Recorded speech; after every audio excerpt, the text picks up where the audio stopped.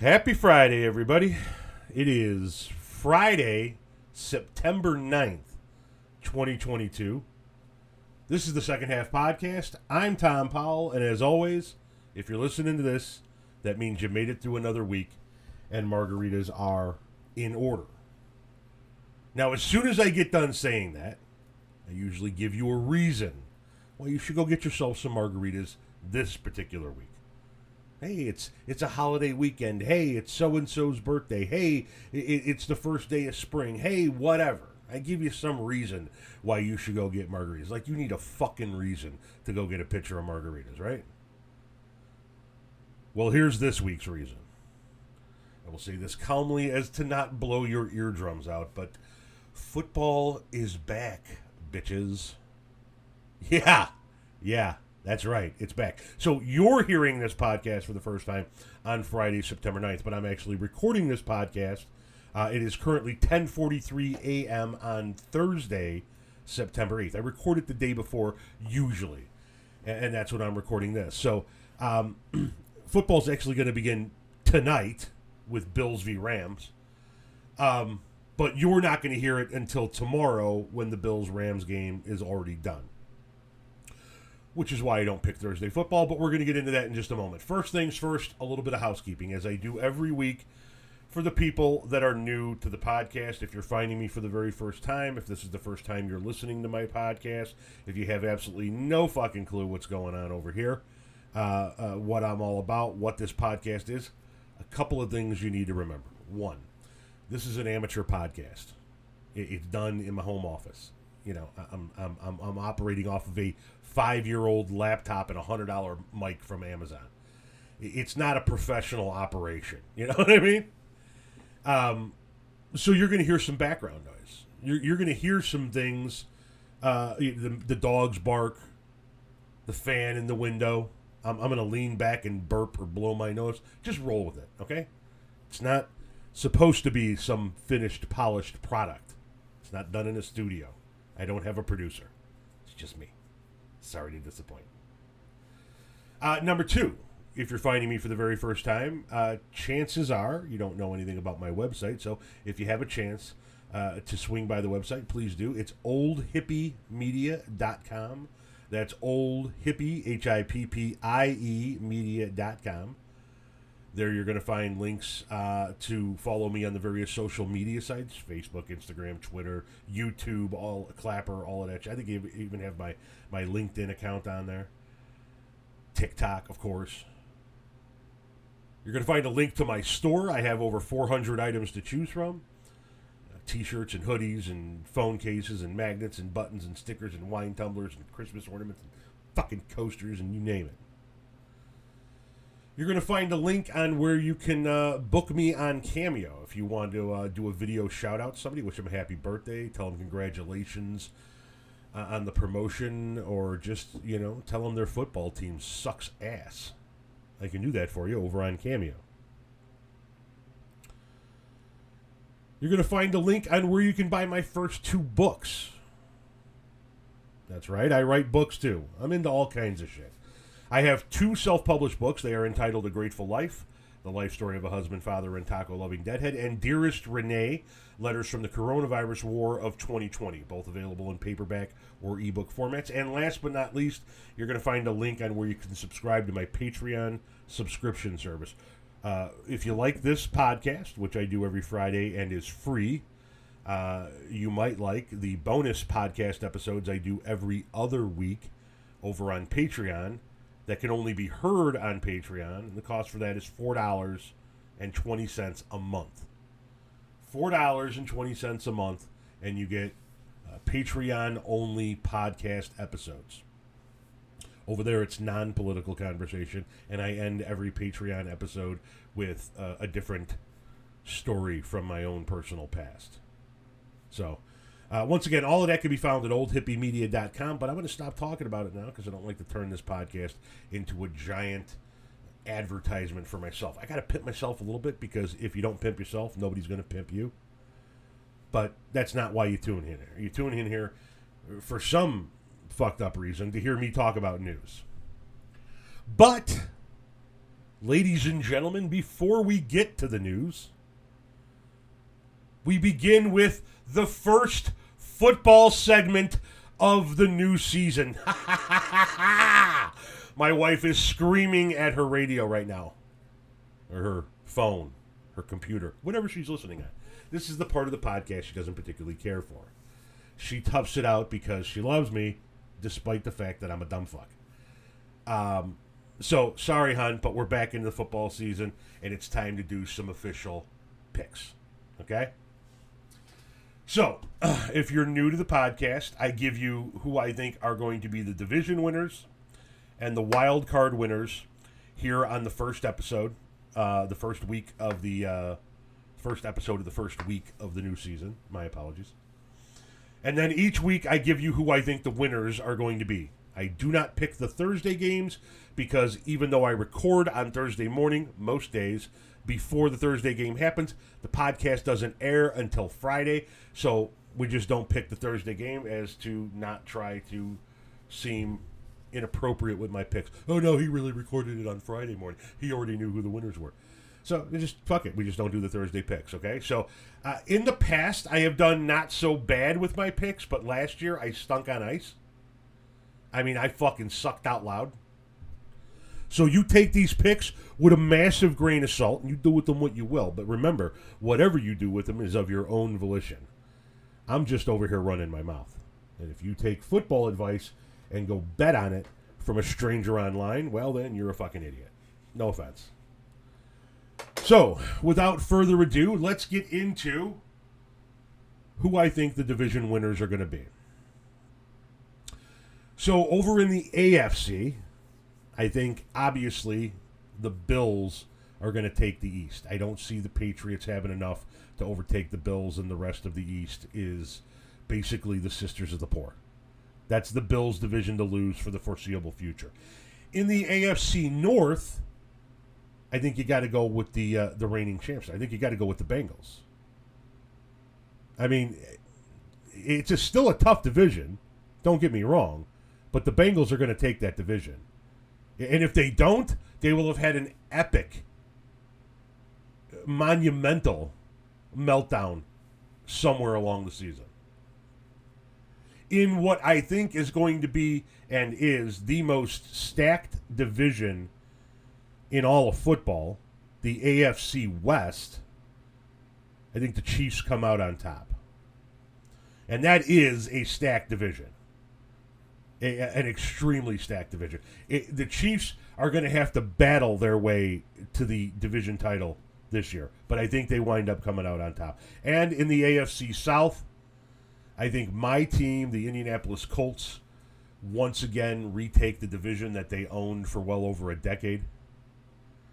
I haven't been very excited about Colts football the last couple of years, but boys and girls, they went out and got themselves Matty Ice, and that's a whole different ballgame. Is he at the end of his career? Yes. Did he once cough up one of the biggest Super Bowl leads in Super Bowl history? Yes. But he is still one of the top-flight quarterbacks in the NFL, probably one of the most accurate passers in the history of the league, and a change of scenery is just what that young man might need in order to get himself over the top. Just look at what happened to Matt Stafford when he got the fuck out of Detroit. This could be a very exciting Colts year, and I think that they take the South again. In the NFC, in what's probably one of the weakest divisions in all of football, the NFC East, I got the Philadelphia Eagles winning that division, but who the fuck knows? That is a putrid division, in my opinion. The NFC North is going to continue to be owned by the Green Bay Packers. I know that there are going to be some people out there that are going to go, no, this is the Minnesota Vikings year. And the Bears loyalists are still going to say that the Bears are going to win the division. But let me tell you something. The Bears aren't any closer to winning the division than I am to running a fucking 10K today. And the Minnesota Vikings, they might give the Packers a little bit of a run for their money, but I believe it's going to be the Packers that come out on top at the end. In the NFC South, it's the Bucs to lose, period. I mean, you look up and down the NFC South and you take a look at the teams that are in that division, and you tell me who's going to give the Bucs a run for their money in that division. I don't see it happening for many of those teams. And out in the NFC West, the Rams prevail yet again. I think the Rams might actually wind up going back to the Super Bowl. I don't give you Super Bowl picks at the beginning of the season, but I think that the Rams have a good chance of going to the Super Bowl. As a matter of fact, I think tonight's Thursday night matchup, the Rams v. Bills, could be a Super Bowl preview. My wild card predictions are, now remember, we now have 3 wild cards from each conference now. They changed the format. It's not just 2, it's now 3. I think the NFC will see the Titans make a wild card spot from the AFC South, and then the rest of the wild card is going to be dominated by the most stacked division in all of football, and that's going to be the AFC West. I think that the Raiders and Chargers are the other 2 wild cards that come out of the AFC. So Titans, Raiders, and Chargers are going to be your AFC wild card teams. In the NFC, I think it's going to be the 49ers making a wild card spot out of the West, the Vikings making a wild card spot out of the North, and the Panthers making a wild card spot out of the South. And yeah, you can rub your ears and try to clean the gunk out of them all day long. I said the fucking Panthers, and I'm sticking by it. So let me recap that for you so that you have the you can go back and visit this at the end of the year. You can stick a note somewhere and see how I did. Division winners: NFC, Eagles, Packers, Bucks, and Rams. Wild card in the NFC: 49ers, Vikings, Panthers. Division winners in the AFC: Bills, Bengals, Colts, and Chiefs, with the wild card going to the Titans, the Raiders, and the Chargers. Book it for your picks sure to go wrong. Speaking of picks sure to go wrong, let's quickly give you the Week 1 winners as I see them. Once again, we omit the Thursday games. I've already picked over on my Patreon podcast. I already picked the Rams to win that game. We'll see how it goes tonight. But we don't put them in the official Friday picks, so they're not counted in the overall annual tally. Here's who I think Week 1 winners will be, with the exception of the Thursday game. The Saints, Panthers, 49ers, Bengals, Eagles, Colts, Patriots, Ravens, Commanders, Titans, Chiefs, Chargers, Packers, Bucks, and I'm going to take the Broncos to beat the Seahawks on Monday Night Football in Russell Wilson's return to Seattle. I just think the Broncos are going to have a little bit too much for Russell Wilson's old team, even though it is in Seattle. That also gives Russell Wilson a nice advantage too, ladies and gentlemen. He's very used to playing in that stadium. So there you have it, folks. Your Week 1 winners, my division winners, my wild card picks. Let's see how they look at the end of the year and at the end of this first week. And that's enough football for Week 1. Now, as I said, I apologize. I'm recording this on Thursday morning. It is currently 10:55 a.m. Thursday morning, and I'm going to go to Twitter right now to make sure I have the latest news, and nothing has changed. Okay, so we have a developing story coming to us from England, where the Queen has been hospitalized, and the members of the royal family have rushed to be by her side. Now, as of the time I'm recording this, 10:56 a.m.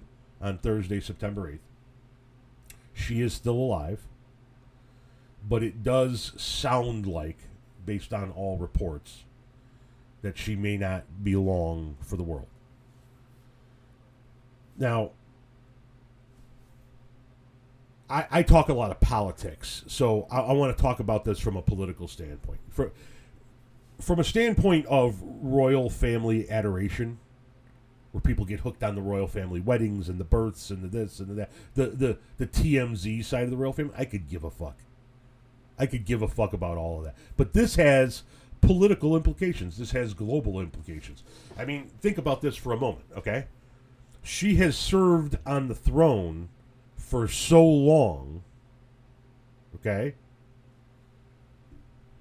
that the last time there was a different monarch sitting on the throne in England, my father was 7 years old.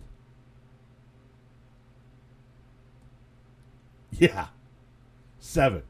My father's been dead for 7 years, and he died at the age of 72.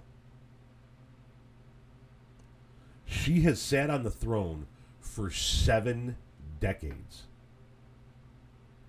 I am a half a century old, and I've never known a world where she wasn't the Queen of England. So, given the fact that it does appear as if she is going to pass at some point in the immediate future, from a political conversation standpoint, the next thing to happen is one of her grandsons gets moved up to king. No, it's not going to be Charles. That deal was already cut when he got a divorce. It's going to be his oldest boy. The world has not known an England without the Queen for that long. That this is going to be a shock to the system. From a personal standpoint, while I don't really give a fuck about the drama and the bullshit that is accompanied or that accompanies the royal family in general, I do want to say I don't wish this shit on anybody. I've taken my fair share of trips, long and short, to be by the side of a dying elder in the family. It's not fun. It's the people in that room are not thinking about the politics of this at the moment. They're thinking about a loved one that they're getting ready to lose, apparently. And it sucks. It sucks. She has been an extraordinarily influential world leader. She's met with, I believe, the last 15 U.S. presidents. I think that's the number. You're going to hear a lot about it in the coming days and weeks. By the time you hear this podcast, she may have already passed. So I do offer my condolences to the royal family. I never want to see anybody go through that. But I am very interested to see what the geopolitical ripple effect of this ends up being. Now, we had an odd week. Usually in the week of news, you get a mixture of different kinds of odd political news, but it is heavy in Trumplandia this week. Heavy in Trumplandia. We're going to start with the fact that Trump held a rally in Pennsylvania this week, and we need to discuss the obvious monkey or elephant in the room. Monkey in the room. Who the fuck has a monkey in the room? Hey, we need to discuss the monkey in the room. No, that just doesn't work. The elephant in the room. And that would be Trump losing it. I mean, he's been losing it for some time, but at his rally this week in Pennsylvania, this week, not 2 years ago, not 3 years ago, not 4 years ago, this week, almost 2 years after the election that he lost, he stood on a stage in Pennsylvania and told his cult followers that Zuckerberg, the head of Facebook, came to visit him at the White House a week ago. No, that's not a joke. I'm not trying to be facetious. He actually said that at a rally in Pennsylvania this week.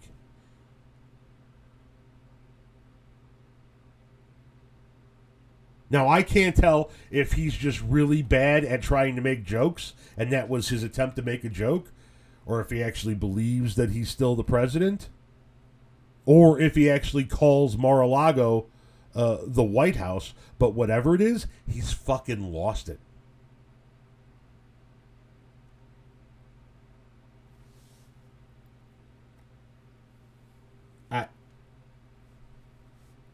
Republicans. Sorry, Trumpers. Because as we know, not all Republicans are Trumpers. Trumpers, are you honestly going to continue to take to social media and talk about Joe Biden, a man who has now given you coherent speeches, who is coming out of meetings with anti-Biden Republicans from Congress who tell you he's the same Joe Biden that we dealt with 10, 15, 20 years ago? Are you really going to talk about that gentleman and his loss of cognitive abilities while we have Trump running around thinking he's at the White House? Thinking that he's having meetings at the White House. And of course, it was typical Trump bullshit, right? Zuckerberg came to the quote-unquote White House to tell him he was number one on Facebook. Really? Donald Trump is number one on an app he's not allowed to be on.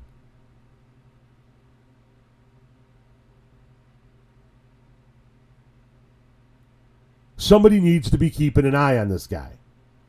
Not letting him have rallies and try to run for president again. He's fucking lost it. I mean, this guy is sitting down at Mar-a-Lago thinking it's the goddamn White House with his collection of classified documents and imaginary White House visitors. Now, speaking of those documents that were seized by the FBI when they served the warrant at Mar-a-Lago, you might have heard by now that a special master has been appointed to review the items taken. So I'd like to touch on what that means for just a moment. So first, what is a special master? A special master is a third-party independent entity that's appointed to look at all of the evidence that's seized in an FBI search warrant, the issuance of an FBI search warrant, the execution of an FBI search warrant. They take evidence. The person they took the evidence from believes that there might be something in there that is of attorney-client privilege. And so a special master is appointed to review all of it to see if any of it does fall under attorney-client privilege. Couple of things about this. One, I'm not too worried about this because this happens quite frequently. Usually it happens when a bunch of evidence is taken from a lawyer's office in regards to an FBI investigation into one of their clients. A special master is then usually appointed to review that evidence as to not turn over to the FBI anything that might be deemed attorney-client privilege. But in this case in particular, and that's what Trump is trying to do, allegedly. I think he's just trying to stall for time. He's trying to allegedly determine if any of that was attorney-client privilege and get it away from the FBI by means of a special master. Here's where he's going to fall short. Here's where he's not going to get what he wants. He's hoping that a pro-Trump person is going to be appointed the special master, and that person is just going to be able to give Trump anything he wants out of that collection of evidence, whether it be attorney-client privilege related or not. But he's not going to get that. And why is he not going to get that? Because the evidence that was taken from Trump's home is of such high confidentiality, such a high level of classification, that the FBI agents that executed the search warrant were not permitted to look at it. They had to go get FBI agents with higher security clearance to look at these documents. Our nation's secrets are in there. So whoever is picked as the special master has to have such high security clearance that it would almost necessitate that they come with a certain level of moral fortitude. We're talking former presidents, former cabinet level members, people of very high standing in our government. Excuse me. So the chances that you're going to get somebody like that that's sympathetic to Trump's cause are slim and none. Remember, most of the people that had security clearances in the Trump administration don't have them anymore because they were never supposed to have them to begin with. They were handing out security clearances like they were handing out Halloween candy. So I'm not worried about that. This is just a stall tactic. And that's all that's going to happen. Is it's just going to delay the inevitable. A special master will go through that. The FBI will get the rest of the evidence. They will develop the rest of their case. They will indict Donald Trump on something related to the Presidential Records Act, to the taking of government secrets. Remember, once again, boys and girls, he didn't declassify everything because he didn't take the steps needed to declassify everything. So no, it's not declassified material. And even if it was declassified material, it is still illegal to have government secrets, even if they're declassified, outside of a secure federal building. No matter how you slice it, he's looking at federal charges. Period. The world is watching the Department of Justice now. There is no fucking way they cannot indict Trump now. So, we now await for a special master to actually be named, appointed, and then do their due diligence of going through the documents and the boxes that were taken, so we can get back on with indicting the most corrupt president in the history of the United States of America. Now, as far as those documents go, we have now learned that Trump had a foreign nation's nuclear secrets mixed in among them. It is unbelievable what this man thought he could get away with. Hang on a second. I got a frog in my throat. Damn. How lovely for the frog, they said. I read to you from Insider. Highly confidential details about a foreign government's nuclear capabilities were among some of the documents that were seized by the FBI from former President Donald Trump's Mar-a-Lago home earlier in August, according to a new report from the Washington Post, which cited several unnamed sources familiar with the search. Prior to the raid, Trump's team returned some documents that belonged to the government to the National Archives, more than 180 of which were later found to be marked classified. But the FBI raid turned over more White House files, including about 26 boxes and 11 sets of classified material. It was during the August 8th search that federal investigators found documents about a foreign government's nuclear defense capabilities. Several anonymous sources familiar with the investigation told the Post. Details about which foreign government was in question and where Trump may have stored the documents were not revealed. A spokesperson for Trump did not immediately respond to a request for comment. On Monday, a federal judge in Florida approved Trump's request for a court-appointed third party to review the files that were seized from Mar-a-Lago. That's the story I just told you about a moment ago. The Justice Department has argued that having a special master would impede its investigation and that the agency has its own filter team to identify any privileged documents. Now, we've already discussed the special master and why I'm not worried about that. We'll see how that whole thing unfolds. What in the world would be anybody's excuse to justify any foreign president, and I do mean any, not foreign president, former president, from having those documents? I would be pissed if Obama had them. And I trust Obama as a former president infinitely more than I trust Trump as a former president.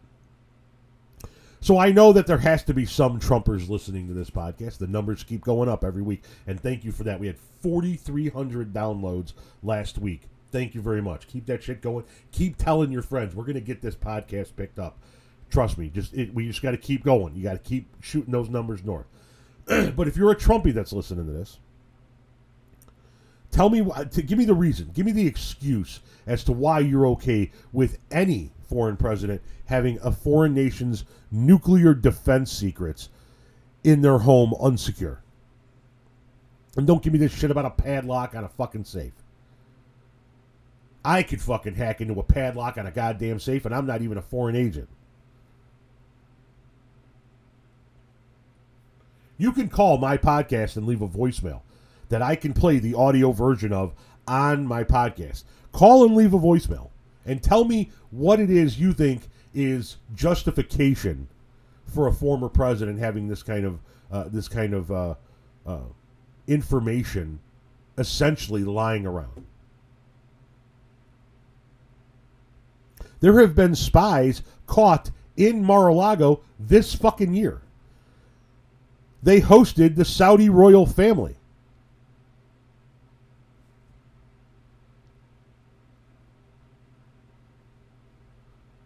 There is no justification, just so that you're aware of what the correct answer is. There is no justification for a former president having this kind of information, other than,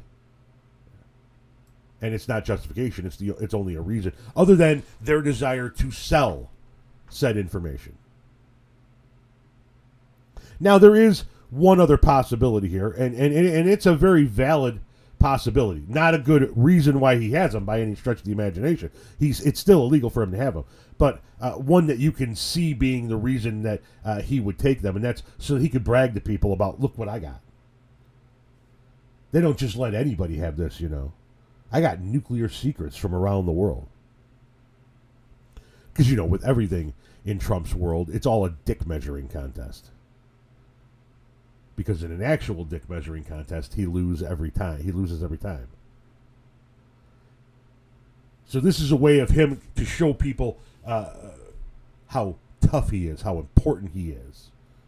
Look, you're coming here to my resort to visit me, and look what I got. Still doesn't make it legal. Still doesn't mean he's not going to get indicted for it. But I could see that being the reason why this dumb fuck took this information. I gotta wonder if he even knows what most of this information means. And I'm being serious when I say that. The guy never paid attention to his presidential daily briefings. He didn't like to read anything. They had to basically bring in visual aids to give him the highlight points. So I honestly wonder if he was reading any of this information, if he could actually decipher what any of it actually fucking meant. But he's the one that's got to face the charges associated with that. The Trumpers are going to continue to make excuses for him all the way up to his trial and conviction. And then it'll all be because of a crooked DOJ or some other bullshit. We move on, ladies and gentlemen. We move on. We move on to other news from Trumplandia, where Steve Bannon, human version of a hair that grows from an ass boil, turned himself into New York authorities today to be indicted in his scam to bilk Trump supporters out of money to pay for a border wall that never got built. I now read to you from NBC News. Former Trump advisor Steve Bannon arrived in court in New York on Thursday to face fresh charges related to a charity that was supposed to use private funds to build the U.S.-Mexico border wall. Manhattan District Attorney Alvin Bragg's office said on Thursday that he and New York Attorney General Letitia James would hold a news conference on the charges and that Bannon would be arraigned in the afternoon. So, once again, by the time you hear this podcast, all of this will have already happened. At 11:16 a.m. on Thursday, September 8th, all we know so far is that he's turned himself in and said press conference has yet to happen. Bannon was hit with charges related to the same scheme by federal prosecutors in August of 2020. He pleaded not guilty and was later pardoned by then-President Donald Trump. In a statement to NBC News on Tuesday, Bannon said, quote, "This is nothing more than a partisan political weaponization of the criminal justice system," end quote. NBC News reported in February of 2021 that the district attorney's office had opened an investigation into Bannon's involvement in the alleged scam a month after Trump pardoned him. Presidential pardons only apply to federal cases, meaning New York is not prohibited from pursuing similar charges. The federal case alleged that Bannon was one of 4 people who, quote, orchestrated a scheme to defraud hundreds of thousands of donors out of more than $25 million through an online crowdfunding campaign called We Build the Wall. And that, ladies and gentlemen, is an assload of money. Hundreds of thousands of Trump supporters donated $25 million so that Steve Bannon could be rich. Bannon had used a separate nonprofit organization under his control to receive more than $1 million of wall-building funds, federal authorities said. 2 of his co-defendants, Brian Koffledge and Andrew Badalato, I hope I said those names correctly, pleaded guilty in April and are scheduled to be sentenced in December. A trial for the 3rd co-defendant, Timothy Shea, ended in a mistrial in June when the jury deadlocked, couldn't reach a verdict. Shea is scheduled to be retried in October. Bannon is also awaiting sentencing after being convicted of misdemeanor contempt of Congress charges for snubbing subpoenas from the House committee investigating the January 6th riot at the Capitol. He faces up to a year in jail and up to $100,000 in fines for that conviction. So, Trumpies, I know a few of you are listening. How do you guys feel about constantly being bilked out of your money by these assholes? How does it feel to constantly support the grift against you? Listen, I'm no fool. I'm not sitting here saying these politicians care about you and these politicians don't care about you. These people care about you and they don't give a fuck about you. None of them do. But only some of them are trying to bilk you out of your money like this. You fucking idiots coughed up $25 million of your hard-earned dollars for nothing. Absolutely nothing. How does that make you feel?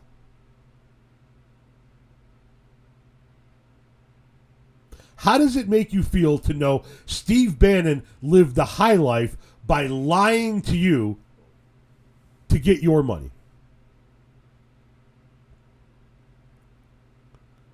You fucking people are like the momos that keep sending in seed money to some pastor who says, if you send me $1,000 this week, I will seed that money, and in a year's time, 100,000 shall befall you back in your direction.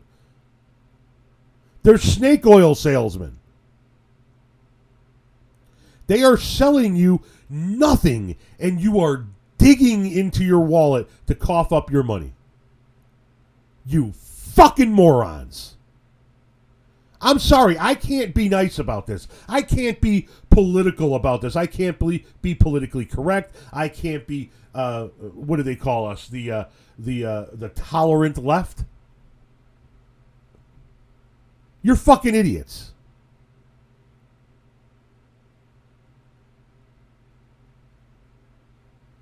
Oh, please, Mr. Rich Man, take some more of my money to do absolutely nothing with it. You would have been better served if Steve Bannon came to your front door, rang your doorbell, and when you opened the door, he said, drop him and bend over, and proceeded to fuck you in the ass. At least you'd have fucking gotten something out of it. It's one thing to support a politician. It's one thing to give to his campaign a few bucks and maybe buy a lawn sign for your lawn. These guys are grifting you out of your hard-earned money. Remember, every dime that you have, you got by trading your time for. Time you can't ever get back. Lost time.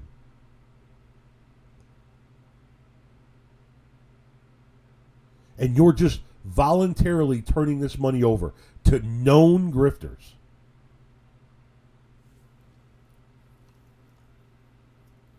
It's time to wake up, man. It's time to wake up and smell the fucking coffee. You are being played.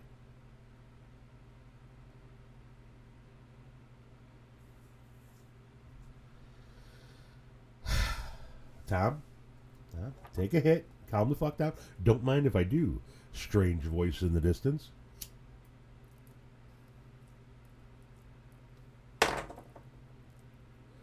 That's nice. This is very nice.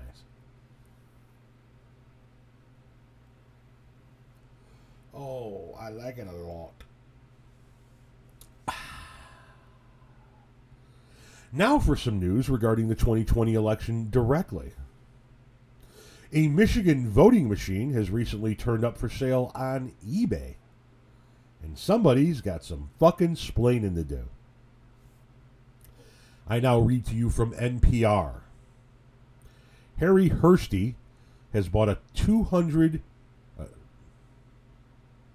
my apologies. My notes are fucked. Let me start that over again. Shall we? Okay. I read to you now from NPR. Harry Hursty has bought about 200 used voting machines without incident. But the one he purchased on eBay last month is now the subject of a state investigation, with Michigan officials determined to find out how the device ended up for sale online. Quote, we are actively working with law enforcement to investigate allegations of an illegal attempt to sell a voter assist terminal acquired in Michigan. Secretary of State Jocelyn Benson, who's up for re-election in November, announced in a statement last week.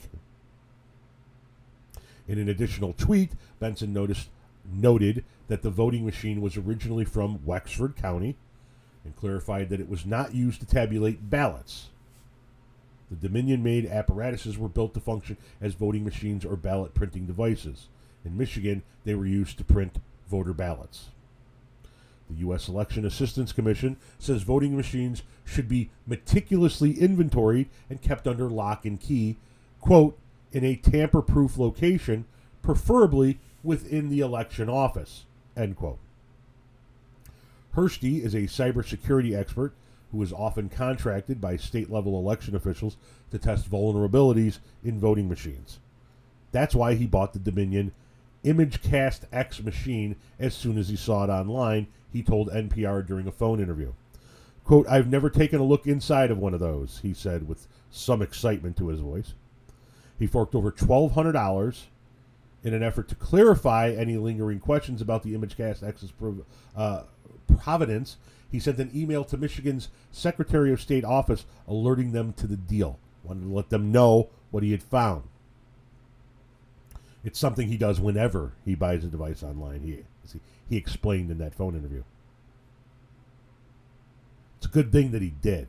Quote, they didn't know a device was missing until they started looking to see if there's a missing machine, Hursty said. Quote, they really had no idea, and this is one of the biggest dangers to election security. As of Wednesday, the machine is still in the same unopened box it arrived in nearly 2 weeks ago. Hursty said he is waiting on the FBI or some other law enforcement agency to pick up the 2020 device from his home in Connecticut. Quote, I'm waiting to find out if it was stolen. That would make the sale illegal, or maybe not. If it was not, then the machine is mine and I can get started. What he means by getting started, he analyzes these machines. He looks for weaknesses, as was sort of mentioned earlier. CNN has reported that the eBay seller, Ian Hutchinson, who lives in Ohio, found the Dominion-made machine on a Michigan Goodwill website for $7.99. He snapped it up and then immediately put it for sale on eBay. Hutchinson did not respond to the NPR's request for comment. In the post on eBay, Hutchinson stated the device had been used in, quote, the most recent Michigan elections, end quote. Meanwhile, Michigan is one of several swing states, including Georgia and Colorado, where officials have launched investigations into possible election tampering or interference by Donald Trump supporters who hope to subvert the 2020 election. In nearly all cases, the election deniers' claims they are searching for evidence of voter fraud have proven to be false. For Hursty, one of the greatest threats to voting devices is not necessarily hacking, but human incompetence. The 54-year-old is an expert in the field. He's been featured in 2 documentaries, Kill Chain and the Emmy-nominated film Hacking Democracy, that pulled the curtain back on the U.S. election system. Both offer an unnerving glimpse into the weakness of today's election technology. He said he's seen instances where election officials or polling place volunteers inadvertently mishandle devices or do not follow security protocols. Quote, they just don't have the proper training, he said. In other cases, people simply fail to keep track of the machines. Quote, they leave them behind someplace and just totally ignore them, he said, adding that there's one instance in which an election device was left behind at a hotel for more than a year. Unfucking believable. Unfucking believable. Quote, the hotel called and tried to tell them that they left it, but no one ever called them back. So they sold it, which is legal for them to do.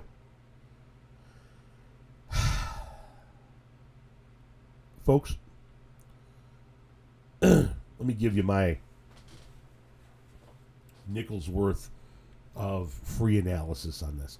One of the things that we have done as a country remarkably well is we have included everyday, not every, but everyday ordinary American citizens in the election process, right? we have just regular old normal citizens as poll watchers, as election judges, people that are helping folks cast their ballot, count their ballots, track and store the machines in which the ballots are tabulated on. We include the general public so that everybody has an opportunity to be involved in the election of their elected officials. But I think it's time that we start to look at that system maybe a little bit closer. Because some average, everyday American citizens are people who justify shit like January 6th. Are people who are okay with overthrowing a free and fair election. Maybe we can't leave the security of our state level elections up to just any Joe Bob and Sally Mae.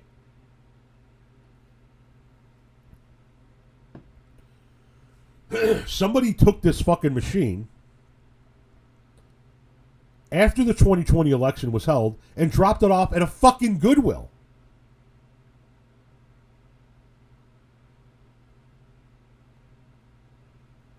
Who then turned around and put it on their website and sold it online to somebody from Ohio who turned around and put it on eBay for sale. And oh, by the way, let's not overlook the fact that old boy made some fucking bank off that machine. Bought it for $8, sold it for $1,200.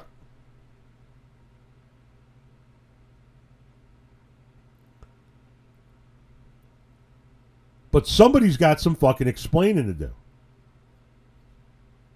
Who had this machine? Why was it not properly secured? Why was it dropped off at a Goodwill?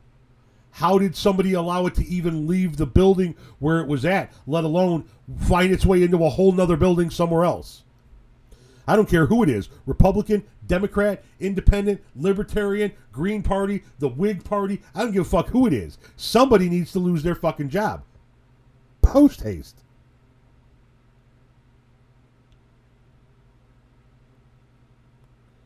You want to talk about securing our elections? Let's start with that right there.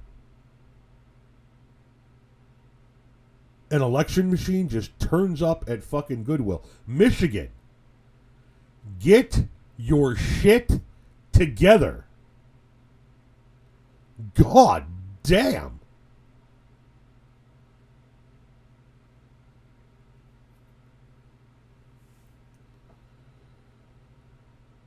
Now, if I could, before we get to the truly important story of the week, allow me to offer you a more upbeat and happier news story to kind of break up the monotony a little bit.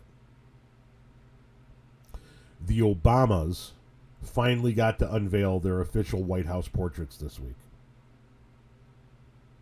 I read to you now from CBS News. Former President Barack Obama and former First Lady Michelle Obama returned to the White House on Wednesday for the former unveiling of their official White House portraits, revealing the paintings that will hang in the White House for years to come.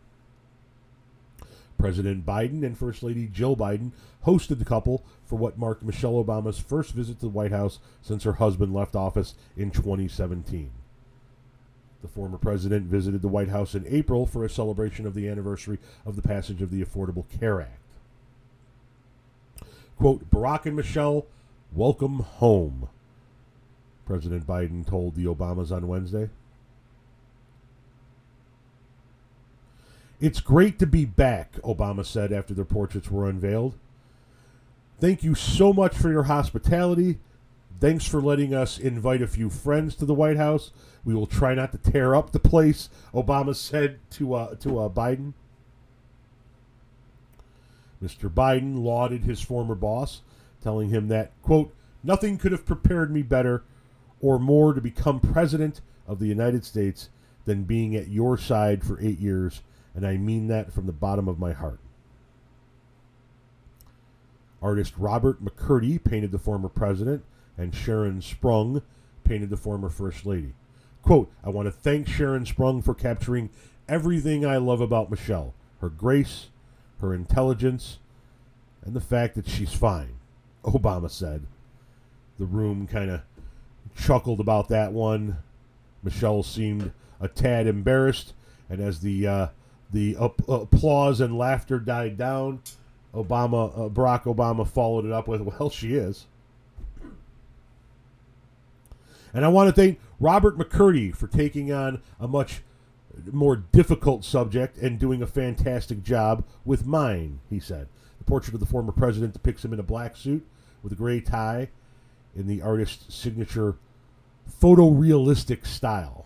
The portrait of Mrs. Obama shows her in a blue dress, seated on a red sofa in the Red Room. Her portrait also draws entirely upon photos Sprung took. Quote, for me, this day is not just about what happened, Mrs. Obama said. It is also about what could happen. Because a girl like me, she was never supposed to be up here next to Jacqueline Kennedy and Dolly Madison. She was never supposed to live in the White House, and she definitely wasn't supposed to serve as First Lady. In a video released by the Obama Foundation ahead of the unveiling, McCurdy said the marathon process took him about 18 months, while Sprung said she worked on nothing but Michelle Obama's portrait for 8 to 9 months. Both said they had the viewer in mind as they painted. Now, why did this just happen? Well, because the former president, Trump, didn't want to have the Obamas in to do this. See, presidents typically host their predecessors to unveil their formal portraits. But former President Trump upended that tradition, declining to welcome the Obamas back to the White House during his tenure. The Obamas hosted former President George W. Bush and his wife Laura at the White House in 2012. Former presidents and first ladies typically have 2 official portraits completed upon leaving office. One set hangs in the National Portrait Gallery, while the other enters the collection of the White House Historical Association to be displayed in the White House. The Obama's portraits for the National Portrait Gallery were completed in 2018. It is another example of the former president bucking all of our traditional norms. But thankfully, we now have a real president in the White House. And that real president has done the right thing and extended former President Obama and former First Lady Obama the invitation to come unveil their official White House portraits. So, a couple of things just to put a bow on this story right here. One, congratulations to the Obamas. This is well deserved and long overdue. The portraits look great, and they will make an absolutely wonderful addition to all of the other portraits in the White House. 2, fuck you, Donald Trump, and everything you stand for. May your portrait never hang in the White House, you treasonous bucket of liquefied dog shit poured into a cheaply made Chinese suit.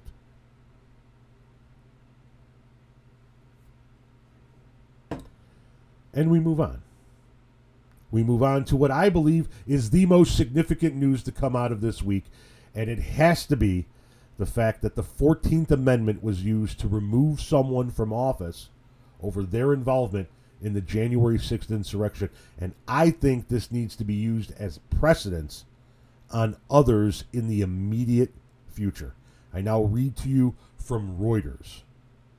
A New Mexico County Commissioner became the first public official to lose their job for participating in the January 6th, 2021 riot at the U.S. Capitol when a state judge on Tuesday ruled that the Republican violated the U.S. Constitution by engaging in an insurrection.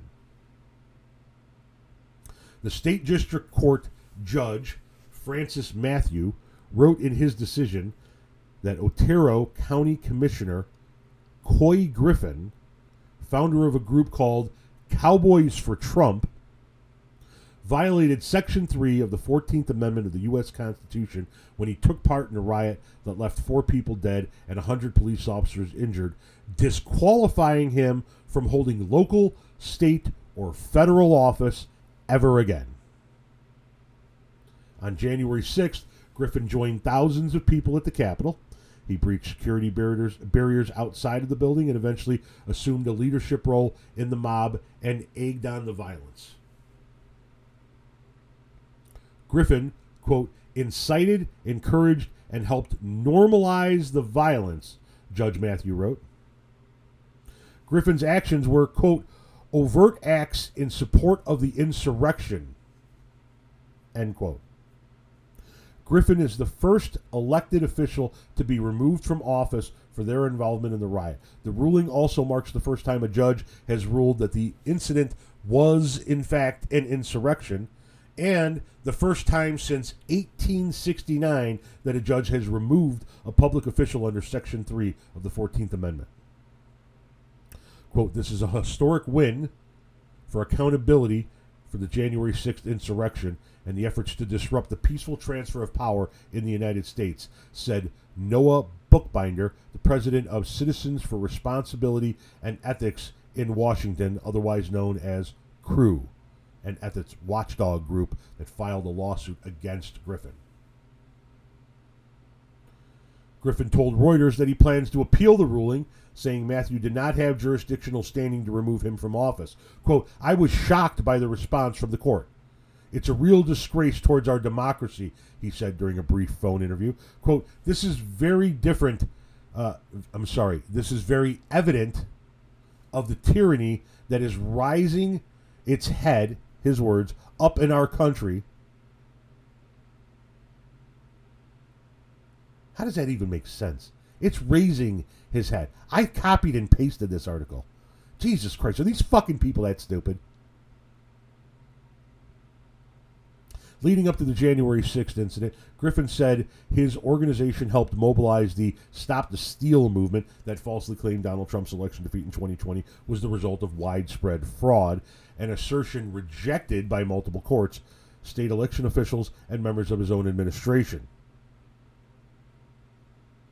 Griffin was sentenced in federal court in June to 14 days in jail over his role in the riot, 2 months after he was convicted in a bench trial of a misdemeanor count of entering and remaining on restricted grounds on January 6th. So what does this mean? It means we now have precedents, boys and girls. We now have a judge, for the first time, actually being on record as calling the events of January 6th an insurrection. And we now have, for the first time since the 1860s, an official being removed using the 14th Amendment of the United States Constitution as justification. See, if you participate in an insurrection against the United States government, you are barred from forever holding office. Ever. So while I am tickled fucking pink that this dog shit terrorist piece of crap can never run for office again, he'll appeal. I get it. I think it needs to be used as precedence on a whole lot of other people post haste. I don't know. How about the people that egged on the rioters from outside? I'm looking in your direction, Josh Hawley. How about the people who were inside the building that were live tweeting locations of people that officials were trying to hide? Looking at you, Lauren Boebert and Marjorie Taylor Greene.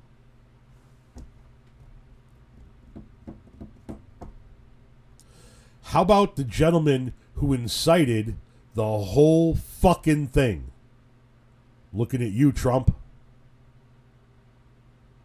How about the senators and members of Congress that were at the rally with Trump firing the crowd up?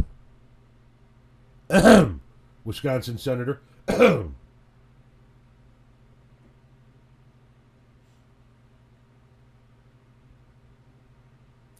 It doesn't stop with one New Mexico County Commissioner. There are a whole bunch of Republicans that were involved in the January 6th insurrection. And every last one of them need to be barred from forever holding office using this precedence in the 14th Amendment to the United States Constitution. This is a significant ruling for the overall future of January 6th court cases.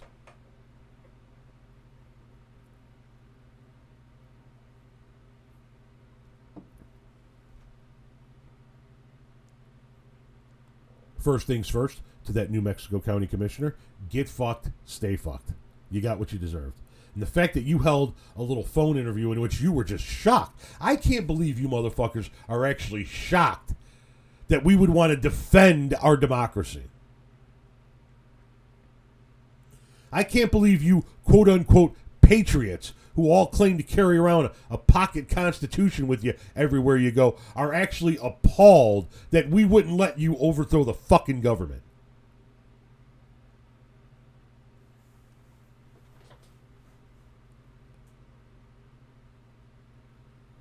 May your ass be the first of many to get barred from ever holding public office again. May it go from one New Mexico County Commissioner all the way up to the Mango Mussolini himself. Because all of you motherfuckers are traitors to this country. And while I firmly believe that Trump himself should be hanging from a fucking yardarm in the lawn of the White House as a message to all other candidates for the presidency for centuries to come, we can start by him being forever barred from running for any public office ever again. That's a decent start.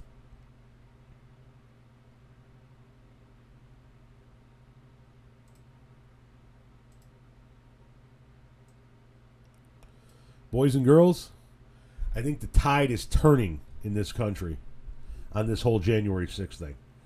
And I think more and more and more people are seeing the shit coming out through the January 6th Select Committee and through the various trials that are going on across this country, that they realize this was that big. This was big enough that we're using amendments from the Constitution that haven't been used in court since the 1860s. That's how fucking important this is. That's how big this was. You know how when we were growing up, we all learned about Pearl Harbor. That was a huge moment in American history. We all learned about it. Kids of today, they grow up learning about 9/11. It was a huge moment in American history. January 6th will forever be remembered and discussed on that level. This was an attack on our nation.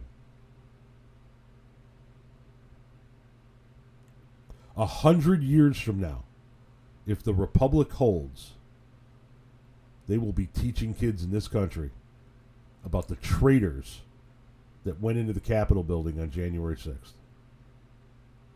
And hopefully, those class lessons include a whole bunch of conversation about all of the prison sentences and the convictions that they all received. How they were all barred from running for office ever again, and some of them were sent to prison for their actions. The world is watching how we handle an uprising in our own country.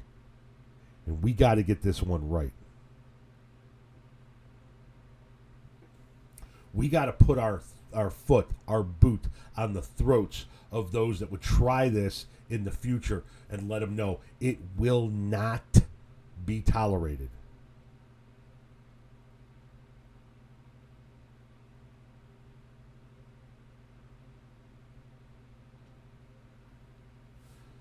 Boys and girls, that's all I got for you this week. I got a new washing machine that just got delivered this morning. I'm already running my second load of laundry through it. I'm going to get higher than Eagle Titties tonight and watch some Thursday night football.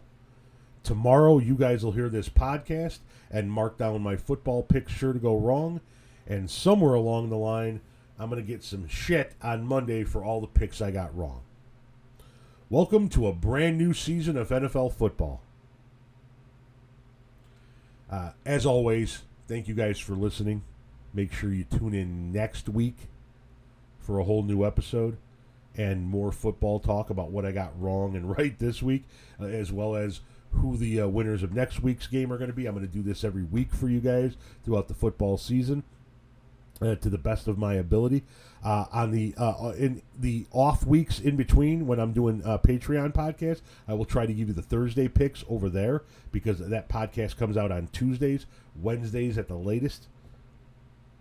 Or if there's any graphic designers that want to volunteer some work, I'm looking for a Taco Tuesdays with Tom logo to go over to that podcast. That would be cool. I'd like to put that on some merch. Let me know. Shoot me an email. And in the meantime, until next week, as always, stay grateful.